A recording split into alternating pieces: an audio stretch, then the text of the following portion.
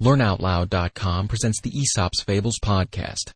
A perennial choice for the moral education of children, these brief tales of virtuous living can be enjoyed by the young and old alike.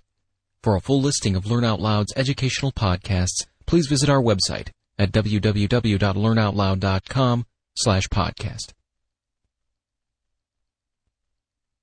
The Philosopher, the Ants, and Mercury.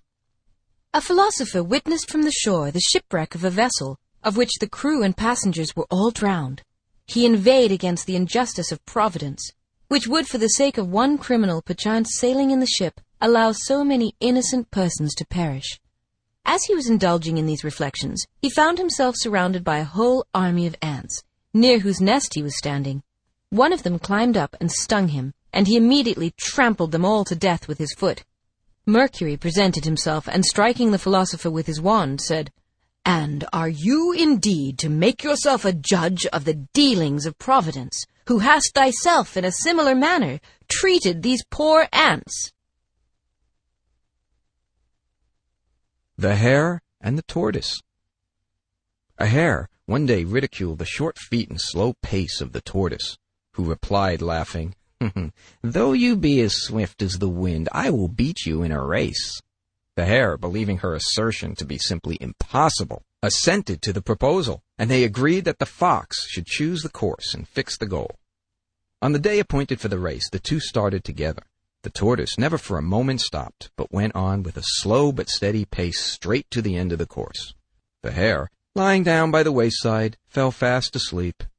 At last, waking up and moving as fast as he could, he saw the tortoise had reached the goal and was comfortably dozing after her fatigue. Slow but steady wins the race. The King's Son and the Painted Lion.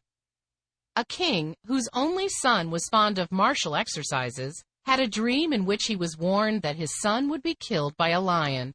Afraid the dream should prove true, he built for his son a pleasant palace and adorned its walls for his amusement with all kinds of life-size animals, among which was the picture of a lion. When the young prince saw this, his grief at being thus confined burst out afresh, and standing near the lion, he said, "Oh, you most detestable of animals! Through a lying dream of my father's, which he saw in his sleep, I am shut up on your account in this palace, as if I had been a girl. What shall I now do to you?" With these words, he stretched out his hands toward a thorn tree, meaning to cut a stick from its branches so that he might beat the lion. But one of the tree's prickles pierced his finger and caused great pain and inflammation, so that the young prince fell down in a fainting fit. A violent fever suddenly set in, from which he died not many days later. We had better bear our troubles bravely than try to escape them.